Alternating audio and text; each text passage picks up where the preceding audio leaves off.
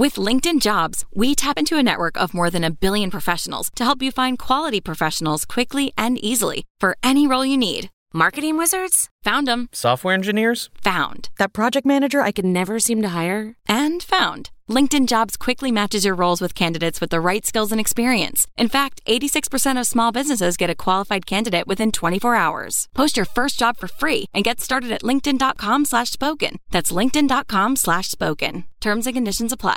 Hello, everybody. Welcome back to the WTF1 podcast. It's the Monaco Grand Prix edition. So that's why Tommy has got 2 thumbs up and he's given you a wave as well. He's very exciting. Of course, Tommy, the founder of WTF1, please put your gun down. And Katie, the WTF1 editor. Obviously, I'm talking about Tommy and my contractual agreement to say he's the founder. Not my guns. To be fair, have you been working out? Anyway. Welcome to everybody. Monaco, of course. Tommy's very excited and very excited to say as well, this is the first ever WTF1 live podcast for our Team WTF1 members. So if you hadn't heard, we've launched Team WTF1, which has given you more exclusive access to us, unfortunately, but also loads of other things, extra content, in real life opportunities and whatnot. If you want to find out more, then click the link in the description below and then you can get involved maybe next time for the live podcast. But everybody that's watching right now, welcome. It's going to be awesome. Right. 3-word race reviews. Let's get into this Monaco Grand Prix. Leo_Whiten says best Monaco podium. Pedro JP Davis, TV director Clueless, and Tristan 1812. Vettel is back. I have to agree with the Monaco. Well, not the best Monaco podium because someone didn't start the race. TV director, I absolutely agree with, and Vettel is back. All right. He's had a good race. Let's not get ahead of ourselves. It's Monaco, but he did have an amazing race, didn't he, guys? Yeah, it was nice to have him back. Nice to see Aston Martin up there. They had both cars in the points, right? Which was only other than Red Bull, which was quite a surprise to say. They've had a bit of a shocker this season. But yeah, it's great to have Vettel back up there because it feels like a long time. Exactly. I think even if you're not a massive Vettel fan, all us F1 fans have a small place in our hearts for Sebastian Vettel. So to see him do well after a few shocking years is very nice. But like you say, it was probably a little bit of luck with Monaco and not being able to overtake and stuff. But hey, we'll take it. We'll take anything that Monaco gave us, really, because as much as I did come into the podcast last week, was it last week's podcast? No, this podcast technically, the preview basically to Monaco, and I was like, you know what, I'm excited. And qualifying delivered, absolutely. Ferrari came out of nowhere really quick and had that spicy action, and then of course Leclerc crashed at the end, which kind of ruined a lot of the sort of the climax to that whole qualifying session. But the race, I really had to dig deep. At times, because there's still that element of not much going on track. But I feel like I've grown as a person to understand that Monaco exists for a reason other than pure overtaking action. And I can accept the beauty of Monaco and the challenge that the drivers have. The problem, I think, for me is that the drivers aren't really actually going 100% either, and that's down to the tyres and trying to make the strategies work and whatnot. If they were going full pedal to the metal, having to absolutely whack away every single lap, that was a really weird term of describing going fast every lap. But, back with the Bridgestone days where those tyres would have gone for an entire season, that sort of stuff, maybe I'd be a bit more enthused. But it's because I know deep down they're not really pushing. Verstappen's just kind of managing the gap, and yeah, so it was okay. It was fine. Right. So my 3-word race review is The Curse Lives. Now, I also said, I think in the previous podcast, no, Leclerc doesn't have a curse yet. Chill out. He's had a few races where he hasn't finished. Now the curse exists. Just like George Russell scoring points in the Williams, Leclerc definitely has a curse now around Monaco. And that's another reason we need to get Monaco off the calendar. I'm joking. Monaco can stay, but it was very sad, and I'm not over it. Yeah, his curse of smashing his car into a wall during qualifying. He's definitely been very unlucky. This time, you can argue it was his own doing. Very unfortunate still. If I have my kind of with my heart, it's like, yeah, it is absolutely gutting that Leclerc, and you do feel like, oh, there's this curse. And then when I actually think about it, it's like, well, he did smash it into a wall in qualifying and wrecked his car.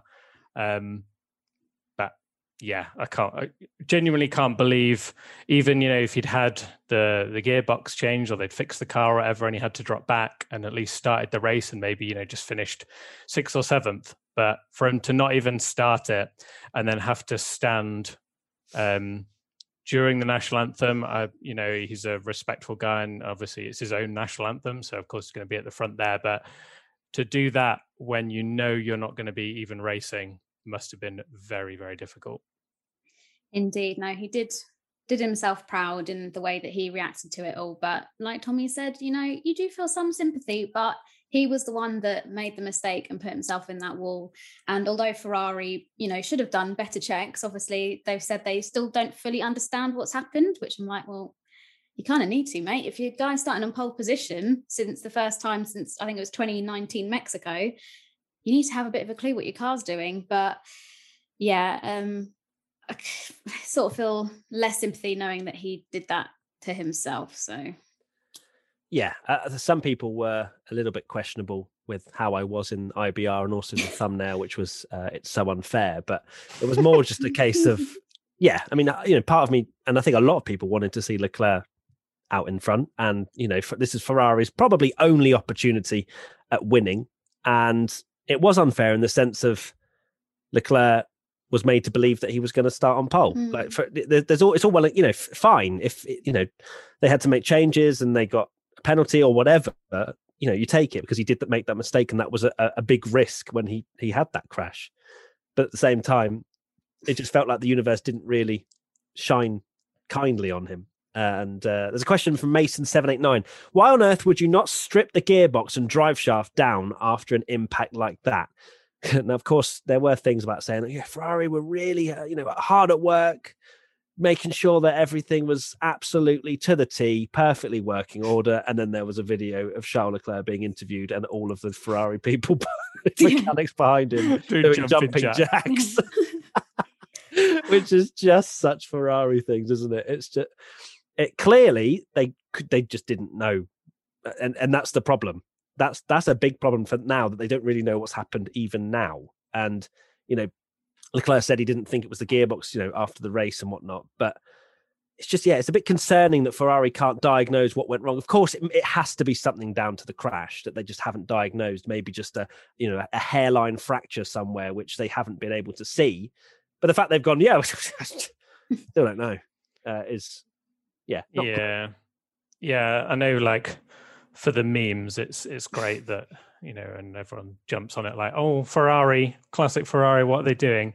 But to be fair to them, I'm sure it's a lot more difficult. Obviously, we're standing back and don't know. There's a lot of rules in Parc Fermé now where obviously you're not allowed to repair stuff unless it's damaged. So there are certain things, and you wonder how much of it, because it was the left side of the car. So the bit of the car that actually didn't go into the wall was the bit that broke. That's right, isn't it? I believe. Yeah. Yeah. So they wouldn't have really noticed that side. And like you said, Matt, it could have been a small crack, like hairline crack or anything, because it wasn't till turn 6 that they actually noticed there was a problem. Obviously, Leclerc said, "Oh no, it's the gearbox," but it sounds like it was actually the drive shaft, rear drive shaft. So, yeah, it's easy to beat up on Ferrari and think that they should have noticed it. But it's one of those things. I mean, if I'm being critical, it's not every day that a car bins it in the wall just as they've got pole position, and you have to repair the car ready for the next day.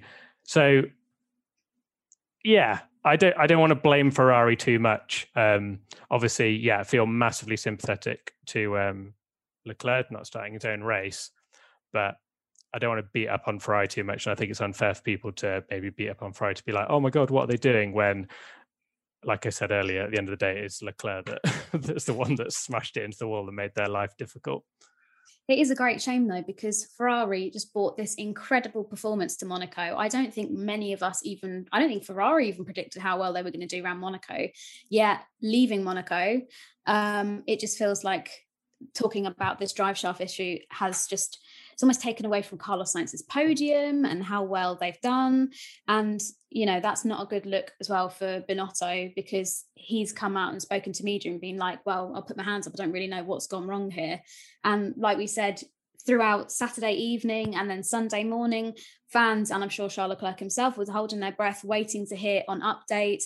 And it was like, there's no serious damage to the gearbox. And then Sunday morning, we got the update that things looked okay. And Binotto has said that the gearbox would have been fine to race. But yeah, it was damage on the opposite side of the car to the crash that he had at the swimming pool area. And he said it might be unrelated, but let's be honest, it's probably as a result of Leclerc's crash. Biggest coincidence ever. Yes. Yeah. It's got to be, it has to be something like a hairline fracture, where obviously he goes in at one side of the car, but that doesn't mean that the car doesn't, experience force throughout it. So, and it's easy when it's sat in the garage to think that it's not broken, but when you're even in a slow lap to the grid, there's still a lot of forces going on in that car, and things got to work. So that's when they noticed it, obviously, wasn't it? Not as soon as he drove out the pits, turn 6. So. Another question, Glove 881. Should you be disqualified from a qualifying session if you cause a red flag? Leclerc would have been demoted to 10th and would remove the motivation or creeping thoughts of parking it at Rascasse. Not that I believe Leclerc did this on purpose, by the way. It's an interesting thought, actually. I've never really thought about whether you cause a red flag if you should be disqualified from the session. I think that is something that would certainly remove any potential wrongdoings, and foul play moving forward. So, for me, I'm not against it. I think that's something that could be definitely discussed. Maybe it's the likes of Monaco or whatever, where it's definitely, you have a crash and everyone can't do a lap, but then it'd have to be consistent throughout the entire calendar, probably. But no, I'm not against that sort of thing being discussed for sure. Yeah, it is something that they do in other series, I believe. I still don't really know where I stand on it, because while it is the fairest solution, I guess you could argue, it is one of those kind of unique Monaco quirks, and you know how much I love my unique Monaco quirks. Really? Yeah, never. I thought you were against Monaco. No. Yeah, I mean, it's clear. It's so clear he didn't do it on purpose, and I'm sure now the fact that he didn't race will convince anyone who thought he did do it on purpose, because he destroyed his car. But I'm a bit on the fence with this. I'm not 100% sure if it's the right thing to do, because no one would deliberate. It's such a rare occurrence. It is almost only Monaco you'd see it. Obviously, we've seen it before where it was done on purpose with Schumacher at Rascasse, where he got a penalty, and also. What do you mean? Maybe. No, he ran wide, mate. Oh, sorry, yeah. And then Nico Rosberg also locked up and went down the escape road, but then he didn't get a penalty, did he? So no. It's just a quirk of Monaco. Yeah, it's a really rare occurrence, like you say, for something like this to happen, especially for the person that crashes in Q3 to be the person that's currently sat at the top of the timesheets. So you could bring a rule in, but I think it would be a case that we'd see it used like once every few years. But then maybe the occurrences where it does happen is needed to happen. Like Tommy mentioned, they do this in IndyCar. So if you cause a red flag, then your 2 fastest lap times are disallowed from that segment. And segment is like essentially a Q1, a Q2, like we have in F1 qualifying. And they aren't able to advance to the next segment. And I think they do it for yellow flags as well. So, if you were going in Barcelona and you went into a gravel trap or something like that, or onto the grass and caused the yellow flag, then you wouldn't be allowed to advance and have your lap time sort of taken away. So it's a good idea, but whether all of the admin and putting it through the F1 teams and getting a unanimous vote and all this kind of stuff, like if it's worth it for just something that's going to happen once in a blue moon remains to be seen. But I mean, it would make this incident that we saw at the weekend fair, because, the fact is, although Charles, I believe, was a complete accident, and we've seen how self-critical Charles can be, even when he puts in a stunning quali lap and he's always like, no, I could have done better, I could have done this. He wouldn't have obviously wanted to cause a red flag and ruin what was a really exciting qualifying. Like we say, Monaco qualifying is the best bit, and so it seemed to come to such a premature end when we saw Leclerc had smashed his Ferrari up, and then Bottas had to drop off, Verstappen, Carlos. So, and also, you know, people that weren't even fighting for pole position. Everyone thought they were going to get pole from the team radio. They're like, "Oh, I would have done it. I would have done it." Antonio Giovinazzi on pole. He had it first. So we'll have to wait and see. But I think it will be a fair rule. But it's whether we want to jump through all these hoops to get it allowed for something that's rarely going to happen. Yeah, now that I've thought about it, I'm against it. Okay. Just purely because I feel like there would be a lot of room for discussion, because of course red flags are flown because of safety, and I feel like red flags are flown more now than they have been, just purely from a safety perspective. So if someone nips a front wing and their end plate is in the middle of the racing line and they they put out a red flag, does that person then deserve to be disqualified? That's very true, actually. Because of that sort of thing. Think of the tiny incidents that can cause red flags sometimes, like you say, a piece of debris or whatever. Yeah. So yeah, I'm against it. There you go. Sweet. So I feel like it would just cause a lot of arguments and whatnot, as you know, and I highly doubt all the teams would agree to it anyway. So, right, next up, Tommy, 3-word race review, please. Mine is lots to enjoy. What could that possibly be? This is sponsored by the Positive Monaco. Sponsored by the Monaco TV direction. Yeah, I'm not going to pretend that was a good race. As a we'll clip that. You know, even as a Monaco lover, it's a shame that we didn't get a yellow flag safety car or even a single on-track overtake. Because I don't mind that, you know, you get 2 or 3 overtakes in a race, but at Monaco, because it's different, but it would have been nice to at least see one.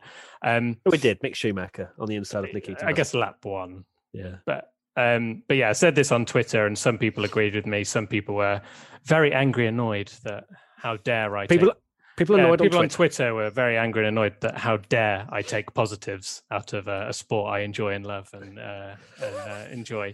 But now, yeah, F1 isn't a sport. What are you on about? Sorry, yeah, not a sport. While the race was dull, at a normal track, we wouldn't have had, let's be honest, a Leclerc pole. We wouldn't have had Carlos Sainz and Lando on the podium with Max. We wouldn't have had Hamilton finishing 7th. We wouldn't have had Vettel finishing 5th. There were so many great stories, wholesome stories, amazing championship fight. So while, yes, the race was particularly actionless, even for Monaco, dull. I enjoyed it, and I think there's been so many positives to go out of it that it was a satisfying race for me. I thought it was very good. Great for the championship as well. You'd enjoy it if just the cameras were just around Monaco with no cars going around it. I'd enjoy it if it was just 8,000 Lance Stroll replays of him going over. Well, no surprise that Tom has taken positives out of Monaco. How dare I? I knew there wouldn't be anything different to that.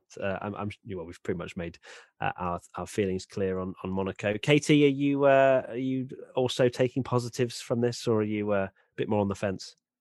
I'm being optimistic with Monaco. I think, like Tommy said, we never thought coming into Monaco that we'd have Leclerc pole. I predicted a Max win, so that's not too surprising. But to have Carlos and Lando on the podium was also really great. And like Tommy said, very wholesome. And it's good to have some nice news stories and happy tales from that side of thing. Would have been good to see Leclerc and Bottas up there, but I'm just grateful it's not another Hambot Ver, to be honest with you. I'll take whatever I can. and the crazy thing is, if Leclerc and Bottas were both still in the race, Hamilton would have finished 9th, which is quite preposterous to think. We'll get onto his race shortly. Question from new WTF1 team member Ender. Can Lando now officially be considered in the same category as Verstappen and Leclerc as the next big title contenders in F1? Of course, we just mentioned the amazing podium. Lando being one of them in 3rd place, and a very strong season so far, it has to be said. He's wiping the floor with Danny Rick, apart from maybe Spain. Yeah, I probably wouldn't put him in the same realms as Verstappen and Leclerc yet, because we haven't seen him right at the front of the field can he win a race? I have no doubt in my mind that he will, and he will be in that same category. But until he's proven himself, I think it's a little bit premature to say that he is a Verstappen or a Leclerc, because, it's all well and good doing well in a not a rubbish car, but a midfield car or top of the midfield car and getting good results. It's another thing performing in a top car week in, week out. So for me, Lando is really impressing, and he's probably one of the drivers of the season. He's third in the championship again now after Bottas' DNF. Of course, Bottas not getting great luck, but still, Lando's doing amazingly well, and I can't really fault him, to be honest. He's maybe pushed a little bit hard in qualifying, a little bit overstepped the mark, but I think that's just purely from a confidence perspective and knowing that if he hooks up a lap that's absolutely brilliant, he's going to be right at the front of the field. So yeah, good on Lando. Yeah, after Spain, I was a bit like, oh, is this going to be another season where, Lando didn't do badly by any means last year. He was very, very impressive, and the year before.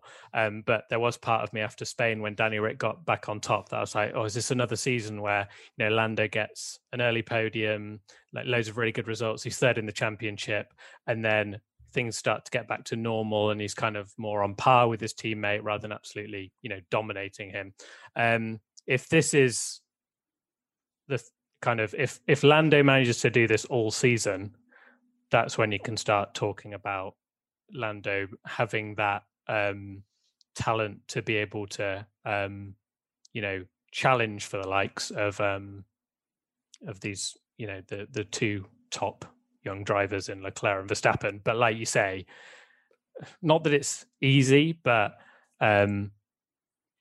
we've seen the amount of pressure that someone like Max Verstappen is under. Racing for a championship against Lewis Hamilton is very different to beating the rest of the midfield, isn't it? Let's be honest.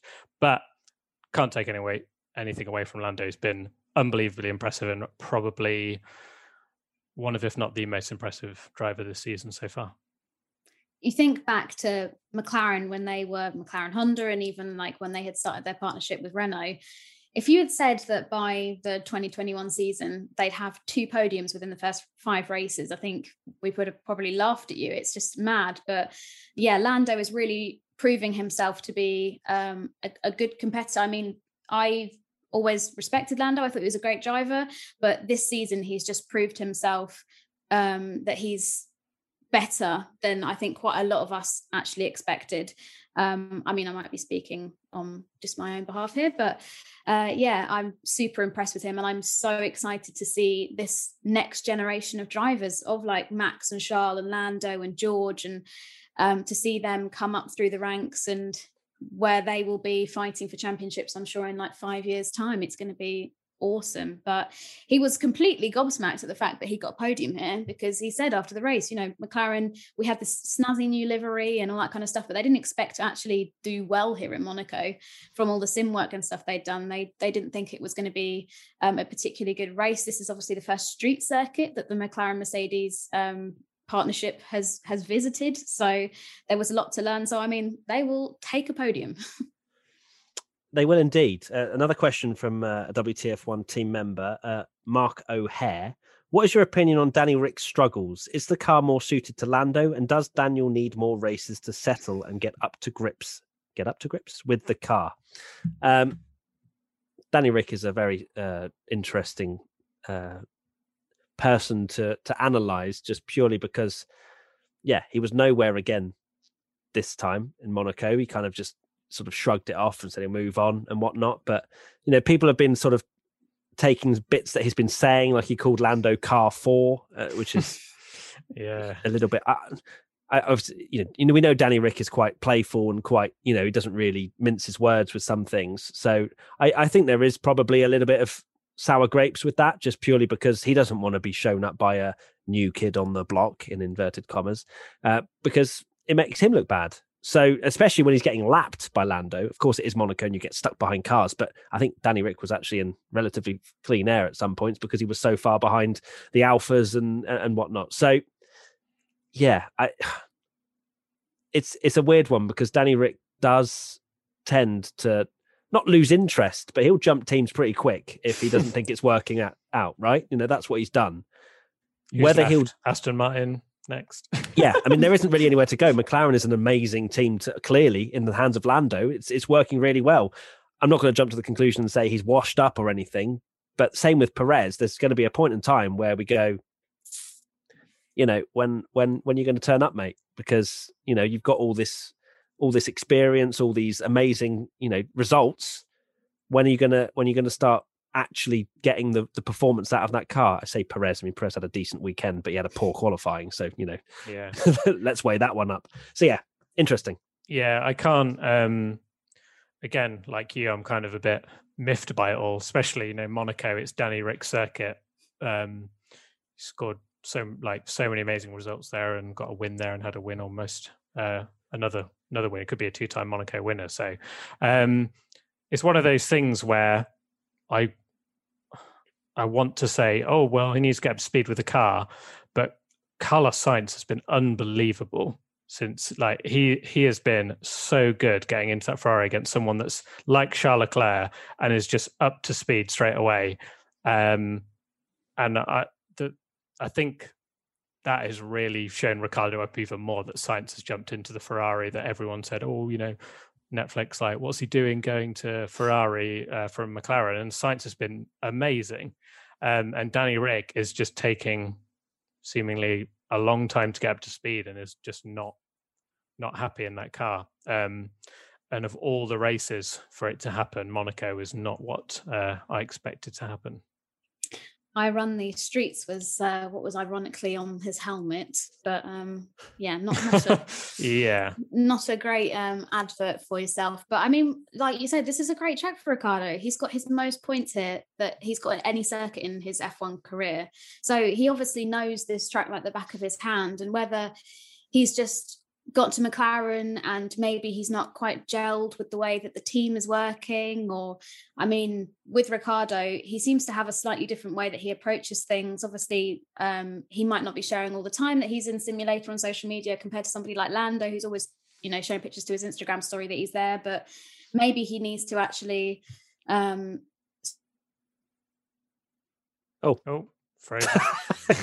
Katie's frozen on a very scary face. I'm not going to lie to you. I'm actually a little bit... Katie, you just froze. You just froze. Quite a horrifying... Yeah, your eyes were like demonic eyes. Try again, Katie. Oh dear, Daniel Ricciardo is coming after me after I was slagging up his helmet design. Right, so what I was saying is that Lando Norris is always sharing pictures that he's in the simulator, that he's doing all this work at the factory, whereas Ricciardo seems to be doing his mountain biking and at studios with friends and recording music and stuff. And maybe he needs to change his ways a little bit. I'm not saying he's quite a private person, Ricciardo. He's not always sharing on social media, his everyday activities, but maybe he needs to start spending some more time on the sim, going on those track walks, because he's one of these drivers that doesn't often tend to do a track walk. He'll occasionally maybe hop on a bike and have a look around, but maybe he needs to just change his ways a bit. It's in danger of before he manages to catch up, it just being a complete this is Lando's team now. The way he's doing, and he needs to step up quick.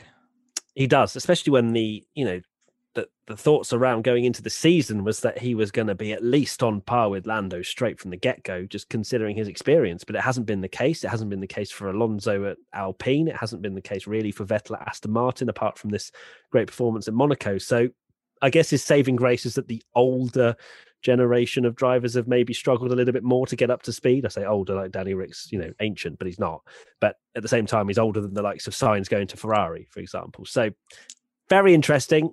Obviously, we're going to try and not jump into too many conclusions, but at the same time, they got to start performing. That's why McLaren has got Danny Rick on board, because they expect him to be a consistent driver that can help McLaren take it to the likes of Ferrari that could have easily scored a lot more points this weekend. Right, another question. I'm actually going to loop back to Monaco very quickly, because there's a question which I'm interested to see how Tommy reacts to it. Brown 157A, how long can F1 keep selling Monaco to the casual fans? With trying to make F1 more inclusive, it's really not a good track to sell it. I appreciate that it's a test of the driver's skill and can see the talent, but I have been a fan for years. Joe Bloggs isn't and won't appreciate it. Wrong. Next question. Tommy's going to go. Yeah. Whilst Tommy mulls on his reply with one word. I know what my reply is already. Yeah, I think Monaco, it's not like it's a whole season of Monaco. And the fact is, it's a special crown jewel of the calendar. And to be fair, I think a lot of people just tune in. They might not watch all 78 laps, but they'll tune in because it's Monaco and because they're racing around streets at 200 miles an hour or whatever they go. So for me, it's not going to really harm Formula One because at the same time, they charge a huge amount of money in Monaco to sort of race there. I was in like the tickets are very expensive, of course, the track. And anyway, I'm not going to get into the deep dives of that stuff, but Monaco is that unique sort of pull factor that people will tune in at least for the first lap to see if there's a crash, because that's what Joe Blogs usually does. But I think it still has a pull, but I reckon it probably goes like that as a graph as we get to halfway through the race. Yeah, I mean, you've kind of alluded to it a little bit. I'd say the complete opposite to what you've said there, that it is Joe Blogs that tunes into the Monaco Grand Prix because it's the Monaco Grand Prix. I'm sure the Champions League final every year is not as good as a game where it finishes 17-all between Accrington, Stanley and blah, blah, blah. But at the end of the day, people will tune into that because it's the big event. Nah. I think they'll tune in, but then they'll tune out. No, but that's the thing. Like, exactly. Like Monaco has that appeal because it's a special race. And I think it's even more appealing to casuals. I wouldn't be surprised if, even though that was one of the most dull races, it probably might even have the most views on YouTube of any of the races this year, just because people will click on it because they say, oh, Monaco Grand Prix highlights, I'll look at that. Same for, I saw something that it's like, it's the most, and it's a bit boring, but like the most hashtagged event on the Formula One calendar. So however much we as fans go, oh, it's a bit boring and it's not as good as the other races, for the casual, that is the one they are going to be tuning in. They're going to be tuning in for Monaco and the final race of the year if the championship's going down to the wire. I guess the argument is as well, kind of, I don't know if I'm contradicting myself or what, but there isn't really a casual fan anymore for Formula One, just purely because you have Channel 4 highlights, but it's behind a paywall. Yeah. I guess they mean like for the there will be other places where it's like free to air and stuff in other countries. Obviously it's behind a paywall here.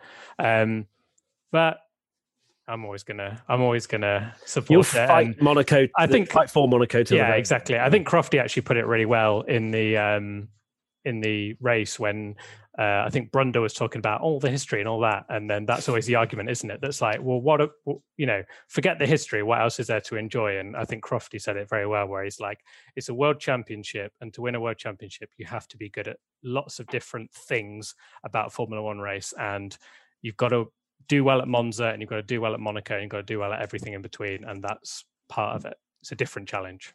So Brown 157A, don't challenge Tommy on it. All right, cool. Katie, your thoughts? Yeah, I think Monaco will stay on the calendar until the end of time. I don't think it's going anywhere anytime soon. Sure, and I know we're going to talk about it later, but there is better TV direction that is needed desperately, because even though with better TV direction, there's obviously not going to be 500 overtakes that we've missed on telly. It needs to be better for a casual viewer, because what we saw this weekend was just an abomination. But F2 was good. Yeah, the F2 was fine. What? For what? F2 Monaco. No, F2 Monaco was good just in general, terms of like racing. So like when everyone blames Monaco as a track. Oh, well, that's because it was wet. And Formula E. And Formula E, exactly, which was dry. It's the cars are woeful. And I feel like next year, while it's not going to, I'm not going to pretend there's going to be 500 overtakes at Monaco next year, but there might be 4 or 5 rather than 0, because it's literally impossible in these cars, and they've completely outgrown them. So thank goodness they're going. Thank goodness. Wow. And not Monaco. Goodness. Yeah. Wow. Okay. Well, we'll see if you're saying thank goodness the cars are going when we have some team, maybe Mercedes, 2 seconds clear of everyone else by the start. Yeah. And Max wins the championship this year. And I'm like, oh no, we've got to go back. Yeah. Go back. Katie, 3-word race review, please. Mine is Max needed this and that is referring to the fact that Max needed to win in Monaco. It's something that Jenson Button said at the end of the Spanish Grand Prix. Red Bull have a great history here, and ultimately, although we were only 4 races in before Max won this 5th race of the year, Hamilton was slowly creeping away with that title. I'm not saying it was championship over, all that kind of stuff, but Max needed to balance things out a little bit more, because if we'd got to race 5 and it was 4-1 to Lewis, then we might be in a bit of trouble. But he did it, which is excellent, and now leads the driver's title, and Red Bull lead the constructor's title. So this is what we wanted when we started the season. It is. I'm with you in the sense that, Max needed to have the momentum swing back in his favour a little bit. And the fact that he's leading the World Drivers' Championship for the first time ever in his career is, it's quite something. And you could argue that what he also needed was Lewis Hamilton to finish 7th. Which Hamilton's, that's the thing. People have sort of been quick to jump on it like, oh, does Max have the minerals? Matt's favourite phrase, to win a championship. And he's been very unfortunate that he's had an absolutely unbelievable start. Yes, he's made some little mistakes like track limits, some very small mistakes, but he's finished 1st or 2nd in every race. But his problem was the fact that Lewis Hamilton stepped his game up even more. So he definitely needed a Lewis off weekend. Don't know if it's just me, Katie, but does Tommy sound underwater now? Yeah, it sounds like he's made his way into the swimming pool at Monaco. Literally. Really? Yeah, there you go. You're better now. Oh, okay. Whatever you just did, you literally sounded like you were in a goldfish bowl, mate. So I just love Monaco so much. I just went for a dip in the swimming pool. I thought I was tripping for a minute. I was like, what's going on? Anyway, yes, Max did need this. And, it was very good for the championship, because Red Bull now lead the constructors by 1 point as well. Zazomga. Could Max have held the field back to get Perez a podium? No, come on. I mean, what do you think Max is? A safety car or something? Like, that's down to Perez to do better in qualifying and just sort it out. Max isn't going to be his babysitter and, just choo-choo train and just wait for everyone. Like, he's never going to put his win in jeopardy to potentially get Perez higher up the field. I mean, 4th place was a decent result for Sergio, considering where he finished. But yeah, I mean, Max is just focusing on his own race, his own championship. Red Bull want to win the drivers as well as the constructors. There's never going to be a thought there. 100%. You don't mess around at any track, never mind Monaco. And, if Verstappen's back in the pack up, what's to say that even though overtaking is almost impossible, that Carlos Sainz doesn't fancy getting one over on his old teammate that, sees the first win in his sights and goes for an absolute dive bomb and crashes into him. It's just not worth risking anything like that. They'd just be so silly to do. I think, yeah. Although a Perez podium, I'm sure, would have been lovely for lots of people who would like to see that, me. But Checo did a great job in the race. He started 9th, which probably could have qualified higher up the grid had the session not been red flagged. Promoted for 7th. With all the issues with Bottas and Leclerc, and finished 4th because of a really good strategy from Red Bull. So, yeah, I think he'll take 4th. It's early days. We've got time. Well, do we? I mean, that's the thing. Thank God Mercedes had a horrendous weekend for the constructors. Otherwise, they'd still be relatively clear in that title race as well. So, yeah, I mean, it was a good race performance from Sergio, but at the same time, yeah, okay. So his final run obviously got hindered, but then his first run was shocking. Is that basically it? Yeah, I think so. Yeah. So, I mean, that's the risk you run, though, isn't it? You have to perform straight away at Monaco in qualifying, because there could be a red flag, and there was. So, I don't have much sympathy for Sergio, because obviously Max was on the front row of the grid. So there's again that gap that sort of 4th or 5th that Red Bull need him to start. Because if Sergio starts 4th, he's beating Lando to 3rd place, or somewhere around there. Yeah. Obviously, if Leclerc and Bottas still have their problems, but yeah, I don't know. It's still not.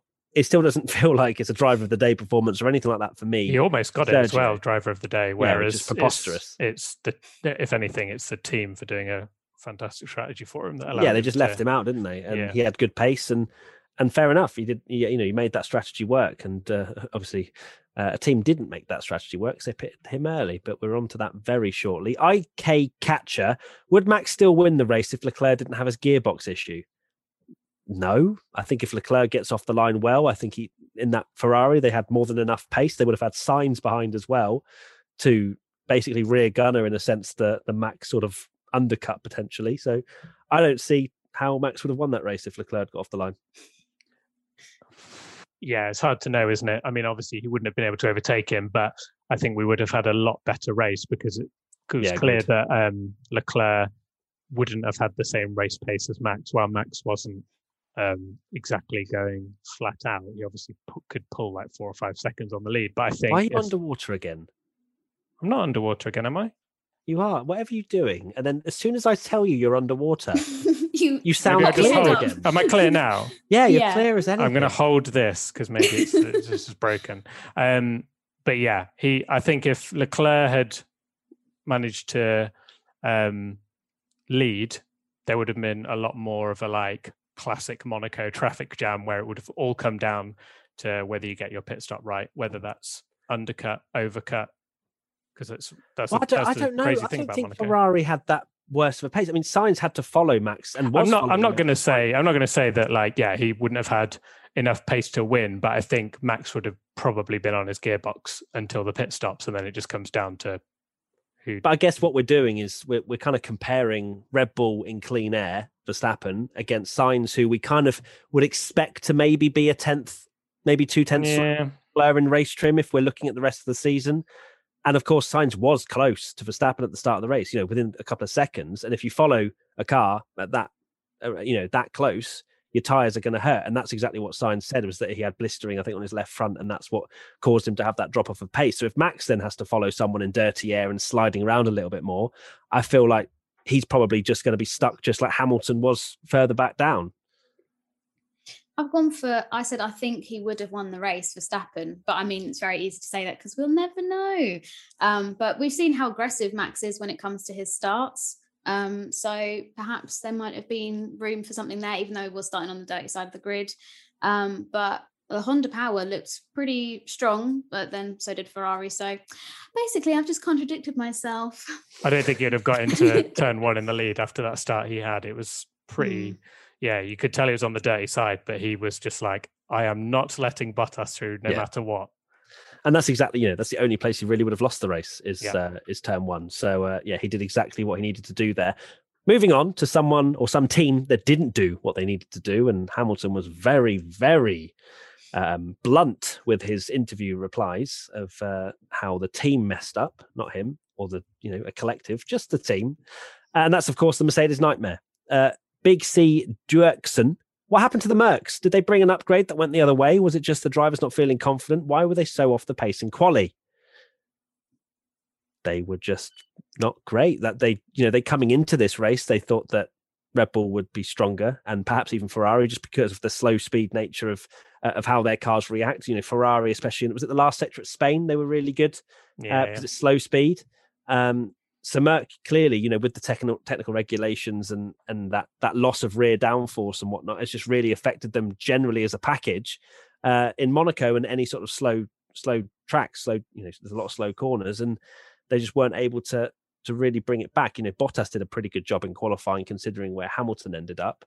But yeah, it just seemed as though they couldn't get their heads around exactly where they were losing the pace, and they reckon it's going to be the same in Baku as well. Yeah, I mean, Bottas could have finished second maybe, so wouldn't be an awful result, but the fact that the only car that finished seventh made it look even worse, like they were really slow. But I think part of that was Monaco is one of those tracks where sometimes Mercedes aren't quite on it. We've had it before where 2018 absolutely wiped the floor with everyone, but Red Bull could win because it's more suited to them. And I'm probably going to get cancelled here from Team LH, but I don't think that Hamilton sometimes just has really off days at Monaco, and I think this is to his credit that he's won that race 3 times, and here's me saying it's not one of his better tracks, but it is true. He obviously inherited the lead from Ricciardo. It's one of those he's had races in the past where they've been a bit sketchy, and Rosberg would tend to get one up on him when they were teammates at Mercedes at Monaco. So it's not his best track, even though he has won it 3 times. And it's just one of those things. Mercedes were just dreadful, and then the fact that, just to make matters worse, that the tyre is still stuck on Bottas's car from his pit stop until they get it back to the factory and hit it with a hammer. Couldn't really have gone any worse for them. But again, it's amazing for the championship because Red Bull have actually caught up in the constructors as well, not just Max taking the lead. But yeah, Mercedes pretty much got everything wrong. They tried to do the undercut when it was the overcut is what you needed to do. So they even messed up on strategy. So it was almost like a complete 180 of last race when we were lauding Mercedes strategy and saying how bad Red Bull were. Exactly. Yeah, they blamed strategy. They went for the undercut, but that didn't work. Toto Wolff was adamant that they didn't miscalculate any data. They simply just lacked pace all weekend. But quote that he gave, which sounds rather interesting out of context. So Toto said, overall, a weekend to forget. Correction, not to forget, because tomorrow we're going to put the finger where it hurts the most. I mean, take from that what you will, but... Hopefully not where the sun doesn't shine. Yeah, well, this is what I'm thinking. I'm thinking, interesting out of context. But yeah, they just had such a shocker. And I mean, Bottas's pit stop, it feels like, why has this happened to Bottas? Yes, we can say well done to Lando for being P3 in the Drivers' Championship, but Valtteri Bottas has had 2 retirements out of the last 4 races. So, it's really And how many has Hamilton had? Yeah, I've got the stat here. If you want to guess. So he's had no retirements in a certain amount of races. Can you guess how many? Bearing in mind Bottas has had 2 in 4. 56. 54. Damn it. That was pretty close. That's because I remember hearing in the broadcast. I can't remember exactly what it was. And it was that he scored it in 85 over 86 or something. That's what I've heard. Yeah, that's mad though. Yeah. 54 starts at retirement, and Bottas has 2 in 4. 4 races. And a dodgy pit stop in Bahrain as well. Poor Bottas. He just gets the sort of Aldi version of sort of wheel nuts and stuff, doesn't he? He just gets like the knockoff version. Did you see that? So the reason for it was that the gun actually sheared the nut. I don't know why I said nut so weird. The nut. And it took the face off it completely, so they couldn't get it off. Which is why it's still there. And obviously, if you've seen our article and stuff, it's still on the car. They cannot get that wheel off until it goes back to the factory, which is crazy. But one thing, I think it was Sam Collins mentioned it on Twitter, that a massive risk that Mercedes then pitted Hamilton just to get an extra fastest lap point when their wheel gun essentially obliterated their wheel nut in the last. That's a big risk, because if it happened again, he'd have obviously been out the race. Yeah, they describe, James Allison, who's technical director at Mercedes, described it as if you are building some furniture or something with your Phillips screwdriver and you put like a wrong screw or something on it and like wear away at the grooves in a screw. That's essentially what happened, but with a big tyre. So in a race. So quite important. Yeah, not good. Kudati asks, what was the cause of Hamilton's uncharacteristically poor performance throughout the weekend? Obviously, the car wasn't the fastest, but Bottas got P3 in quali, possibly P1-2 if the session hadn't ended. Could have got P2 in the race as well. Very odd for Hamilton to be off his teammate. Of course, we have mentioned already, Tommy said that, it's not really his circuit, I think, as well. Mercedes went for that undercut where, they've obviously whacked on the hard tyre, but, it's the most durable of the 3. And it takes, we've seen throughout the whole weekend that even with the soft tyre in qualifying, fastest times would even sometimes come on the second lap, especially if you're like Ferrari. So clearly the warm-up was an issue, and Hamilton just couldn't get the tyre temperature and the pace on that outlap to even jump Gasly, which you'd think they would have known that. It's clearly it was a miscommunication, because obviously Hamilton came over the radio and said, well, I've been saving my tyres. Why have you picked me before everyone else? And then they've gone, box. But it's a bit weird that Lewis hasn't questioned it when they've gone, okay, Lewis, come into the pits now. It's a bit, you'd imagine Lewis at that point would go, no, I want to go longer. I want to stay out. the overcut is a thing that can happen at Monaco. Happens a lot. It's very, very rare that we get that nowadays because, you put on fresh tires and second you come out of the pits, purple sectors, and you're going to easily overtake your rival. So you want to be in the pits first. That happens a lot at Monaco. Though, Monaco is purely because of the Monaco traffic. is the opposite. So they must have known that, but they took a risk. And again, it's the classic thing of hindsight. If it worked, it would look a genius, and it didn't work, and they look really stupid. Yeah, it's a shame that some people might not say it's a shame to see Hamilton so far up the grid, but we'll have to wait and see how they get on in Baku. I'm sure it'll be 1-2 again, and we'll just be laughing at these conversations. Well, they're saying that it's not going to be that at all, and Hamilton says they are the underdogs. Another Red Bull track is what he said, which is amazing. I love to hear that sort of stuff. I was really looking forward to Hamilton's post-race interview, to be honest, more than the actual Monaco Grand Prix itself, because of how savage he was being on the radio, and of course, as I mentioned, blaming the team, saying the team had a terrible day. The team sounded scared to give him the radio messages that they're like, Lewis, we've actually lost another place. Perez is up in P4. What? Perez is ahead of me? A-firm. Just going to take my headset off now and just not listen to whatever Lewis is saying. Another thing, actually, of people not listening to what people want is the TV direction, and. We actually are releasing a video today, so get very excited about that. All about why it was so bad. In a nutshell, let's firstly answer Ched_Nelson's question. What the hell was with the broadcast? Sound wasn't good. The race coverage switched as the only wheel-to-wheel battle went on. We will explain it fully in the video, so go check that out. But in a nutshell, it's the fact that it's a different broadcaster. It's not Formula One. It's not Sky. It's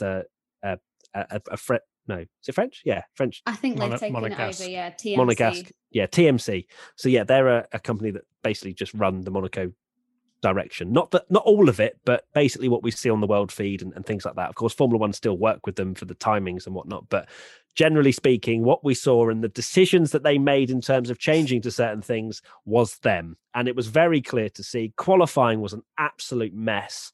The fact that they were just messing up the timings, and me and Tommy were both losing our minds in the watch along when we couldn't see what was going on, and there was no timing graphics and anything like that. And it just felt like they'd never watched Formula One in their lives. And Xdale 1994 says, my question is, and Xdale 1994, well done, Team WTF1. My question is, does the Monaco TV director deserve a raise? Doesn't deserve to be paid. Yeah, it's so bad, isn't it? Experience. That's the thing. We've seen things on the broadcast before where we'll complain that sometimes they've maybe missed something. However, sometimes you can take benefit of the doubt. And I think FOM ultimately, like all things considered, do a very good job of the coverage. And, we might complain that, we've missed Giovinazzi putting an absolute worldie of a move on someone in 11th, but understandably they're focusing on maybe Hamilton and Verstappen fighting for the lead and they're only half a second apart. So you can kind of understand that. But when two cars are going side by side and you're cutting to a replay, and obviously, hilarious that that's become a meme now, but it's not the first time. You mentioned obviously the quali watch long where they were putting the times wrong. In the Formula 2 race, someone started from the pit lane and they were showing a car coming down the pit lane. Yeah, Marcus Armstrong is coming down the pit lane and you could hear the lights going out. So it was going beep, beep. And I was thinking, they're about to start the race and they're just showing this car, and it cut back just at the point where the lights went out and you missed all the anticipation and excitement of the start. And I think you messaged me about that, and I said to you, because I watched they have, obviously they show like old replays and classic races on Sky, and I watched 2019's race, and if you remember, Bottas, Vettel and Verstappen all came in the pits at the same time and were released into the path, and Verstappen got the penalty. As they were released, they cut away and showed marshals picking up debris. I don't actually remember that happening at the time, but I watched it back and thought, oh, wow, I forgot that the TV direction is really bad. And the fact that it's happened here again, it's not a new thing. This is a regular thing. And I really hope that, it doesn't, it needs to change, because it is appalling. Yeah, I mean, I get the giggles every time I think about it because it was just so silly. You could never see that Stroll graphic ever again. It's so funny. And it's the fact he just pops up and he looks so smug in his little preview clip. And then, it's just so funny. And all the memes that have been made from it, I think it's now like my favourite F1 meme. And I've noticed this morning that Formula One or FOM or whoever are now deleting all of these clips because they're obviously massively embarrassed. And I mean, as well as breaking all the laws and showing the footage and stuff, but yeah, not ideal. And listening to Sky, listening to the Channel 4 coverage in the UK, it's funny like watching the Channel 4 yesterday because like I knew that this was coming, but for obviously Alex Jakes and DC and Mark Webber, they had no idea it was suddenly going to cut away. And I mean, DC was absolutely fuming. He was like, I'd just like to make it very clear that this is an independent TV direction. And, they need to go and all this kind of stuff. But yeah, Monaco is the only race on the calendar as well where they have like the local TV directors do this. It's been in the past that BBC and ITV have done like the British Grand Prix, and they've had similar things in places like Japan, but F1 has slowly taken back control of all of the TV direction for the races apart from Monaco, and it shows because it was just terrible. The one quirk I don't like about Monaco. Yes. Yeah, it's not even when Formula One fans realise that there's problems going on is when it just takes away from the experience, especially considering it's behind a paywall for the likes of us, and then they're doing that as the footage, and it's almost worse because of Formula One taking it in house and doing a clean production every single time. Almost, of course there are mistakes, but it's never as big as what we saw in Monaco. It makes these errors look even worse because of what they're doing. It was just so frustrating. And then not only that, to then start showing the replay and then cut to Perez coming in the pits. I mean, what are they doing? It's just we don't need to see the replay. Nothing really happened. Perez it genuinely was the only bit of action in the race as well, like side by side action. Yeah, I think crazy. A lot of people as well. Normally, if we see TV direction cut away from something, it normally means that they're probably anticipating a big crash, which I think is for a lot of people what they maybe thought had happened. That something had happened between Vettel and Gasly, but no, nothing. It was a brilliant overtaking. We missed it, so. Great job. Well, hopefully that's their last ever Monaco Grand Prix. I'm certainly doing my best to raise awareness on every social media ever. So we'll see. Manifesting. Yeah, exactly. I mean, it just there's no point. There's literally no point in doing it. So we'll see. Right, Tommy, play the jingle. Now it's time for ABCDF1. What an experience. What an experience. Everyone just heard that live. Right, ABCDF1 time. Remember, you can vote too, which is a very exciting segment now where you can have your own say, because I know a lot of you get very, very angry with voting and the things that we sometimes say. So go to WTF1.com after the race and you can vote too. Simples. Right, Lewis Hamilton. I mean, shocker of a weekend. D. D. Easy peasy. And the fans gave Hamilton a D. Valtteri Bottas, of course, he was having a reasonable race, had an okay qualifying compared to his teammate, then got screwed over in the pits. I think it's a B for Bottas. Yeah, I'd go B. I can't give him an A because he might have challenged Max a bit more, but it's not his fault, is it? So yeah, B. That's a disagreement face from Katie. I can see it. What are you going with, Katie? Well, I've been mega generous with lots of people here, so I'm gonna give Bottas an A because he was running in second and his teammate was struggling at the back and he had to retire through no fault of his own, and I feel like had he not had that issue, then second place finish would have been a good result. Let's not remember he was promoted from third on the grid. It's true, yeah, but I mean Hamilton would have finished ninth otherwise, so I guess he still smashed Hamilton, which is quite impressive. Yeah, he did smash Hamilton. I don't think it's an A, though. That's fair enough. Are you going to change yours, Tommy? No, it's still a high B. Still a high B. Thanks for your vote, Katie, but no. No worries. Okay, we're going to give Bottas a B, and the fans also gave Bottas a B. Max Verstappen, yeah, I mean, it's A-star. In my opinion. Yeah, easy. He led from the front. Of course, he was actually probably going to take pole position as well because Leclerc was a 10th down before he crashed, and that's why he sent it. Verstappen was 2.5 tenths up, I think he was, on his time. going into the tunnel. So, yeah, I think that he would have got pole and probably done exactly what we saw on Sunday anyway. So, yeah, it was faultless. A star. Okay, Just because we've got live people, it's funny to see. Yes, I just literally just got into the chat and seen what people are saying, and people are on your side, Katie. So don't worry. I love that. Yeah, keep getting involved in the chat, guys. Thanks, it's chat. good. You're the best. Okay, yep. So and the fans gave Verstappen an A star as well. Sergio Perez, B. Maybe. Yeah, I've gone for a B. It's a low B. Yeah, it's nothing more than a B in my opinion. I mean, he had a poor qualifying, as we've already said. I don't want to turn this into a Perez slating party, but no, he's not done a bad job. But it's the kind of thing where, like, it's quite his teammate easy won. Yeah, and it's quite easy to look at him. You look at the graphic that says he's up 5, but that's up 5 because of a brilliant strategy from Red Bull. So, yeah, I've gone for B.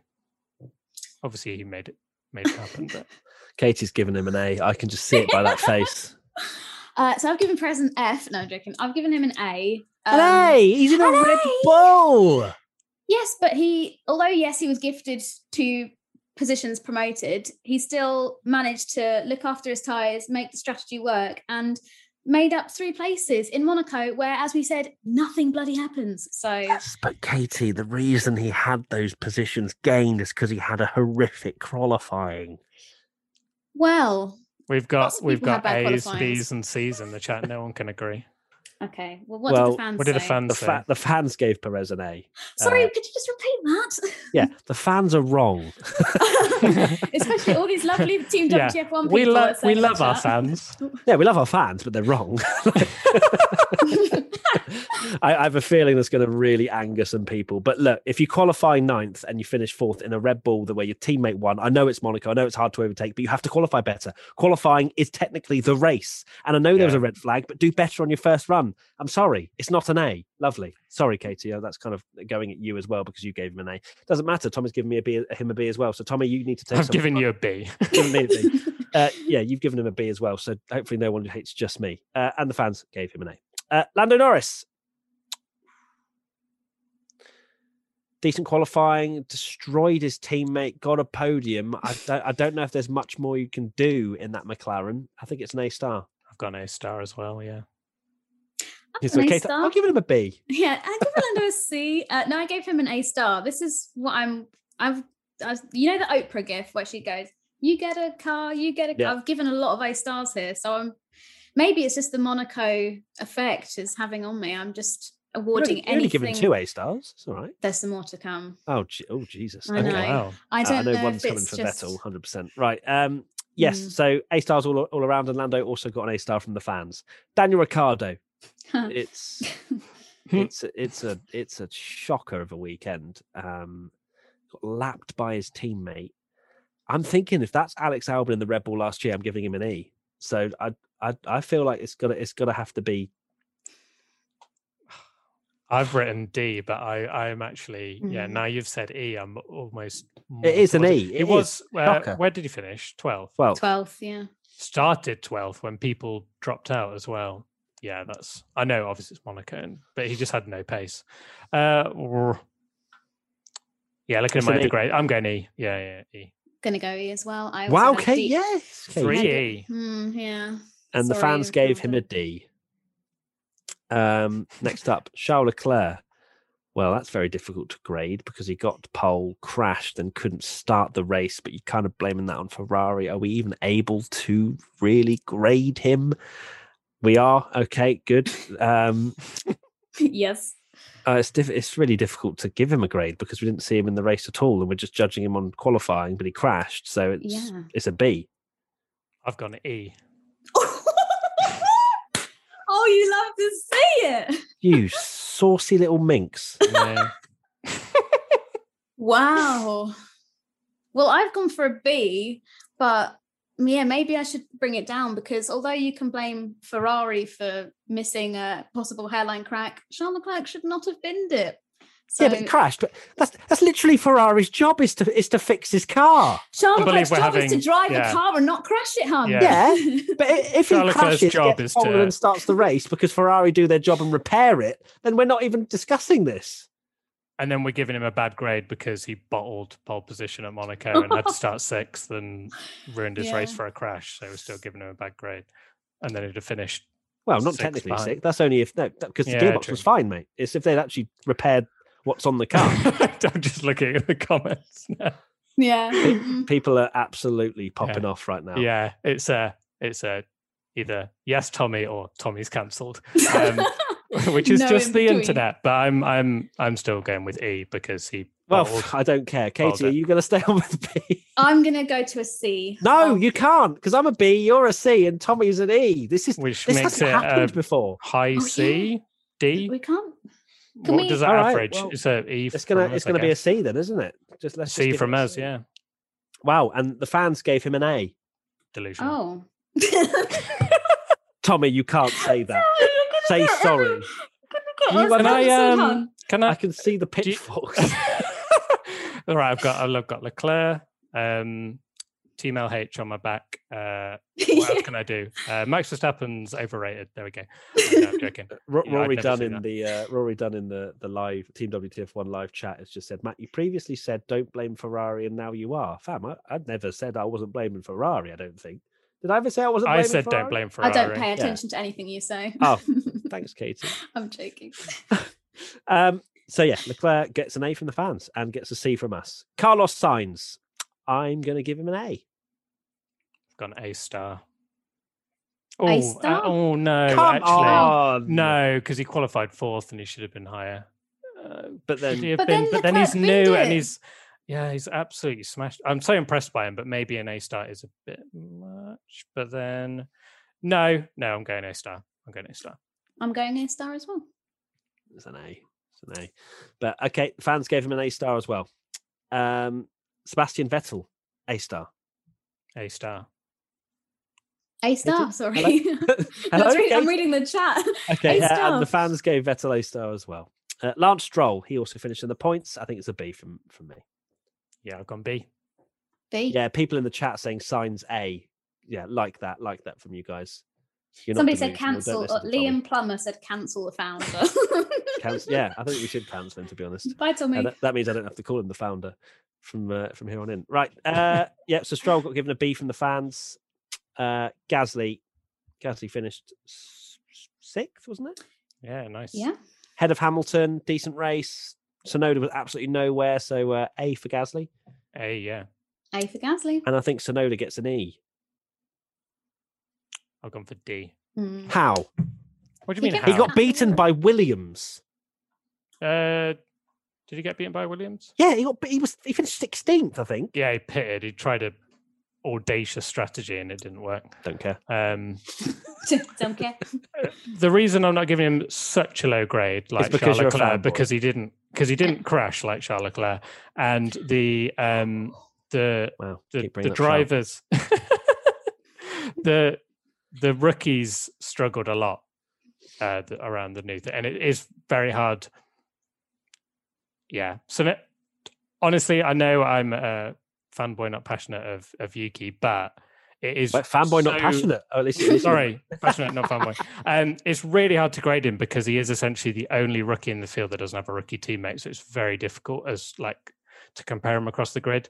And it is Monaco, so that's why I've given him a D. Okay, all right, fine. D, because he's a rookie. All right, low D, though. Katie? Gone D as well for you. Okay, and the fans gave Tsunoda a D as well. Fernando Alonso is also getting the... Oh, no. God, I've really got to stop. Got to stop there. Well. Fernando Alonso is also getting the grading of a D. This is chaos. Oh, dear. You guys, what are you saying? Yeah, D, even potentially. Perfect. Let's just move on. Yep. Fans gave him a D. Lovely. Anyway, Ocon finishing the points. Managed to hold off Giovinazzi for what felt like 4 years. So I think it's a B, considering his teammate was nowhere. Yeah, B. B as well. And B from the fans. Kimi Räikkönen. He was close to the points, but not close enough. C. Yeah, C. C as well, yeah. Lovely. C from the fans. Giovinazzi finished in the points, just ahead of his teammate. B.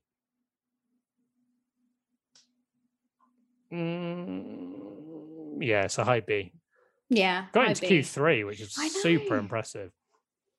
High B. Wow, you were nearly thinking about an A there, were you? I Tommy, was. for a 1 point finish. Interesting. In an Alpha Romeo. The Alpha looked good. Yeah, It did. The Alpha was looking good. It was definitely a midfield car this weekend. The fans gave Giovinazzi a B. George Russell was pretty much nowhere. C. A pair of C's for both of the Williams. Both Williams. Yeah, they were just nowhere. And a pair of C's from the fans. Nikita Mazepin ended up beating Mick Schumacher, which is a big result for Nikita. I think I listened to Mick Schumacher's interview afterwards, and he said that he had engine issues for pretty much the entire race, which maybe allowed Mazepin to beat him. But they both finished 3 laps down, which is awful, quite disgusting. How bad is that? Like, I know Monaco's a unusual track, but yeah, that is woeful. 3 laps so I down. guess I think a pair of C's for those two.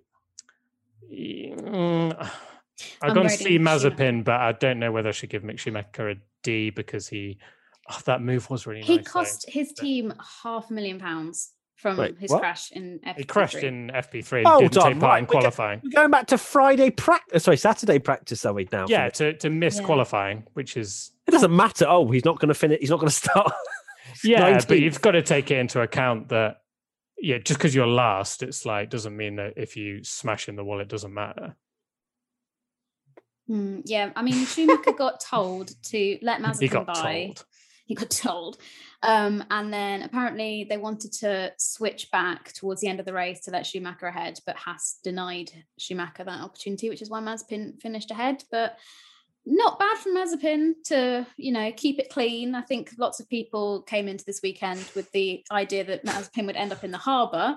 But you know what? I take my invisible hat off to him and say that he did a good job to keep it out of the wall, unlike his teammate who managed to crash twice in the weekend. Sorry, Matt. I love the chat. It's like someone said, give Mick Schumacher an A for the only overtake, and then other people are like D.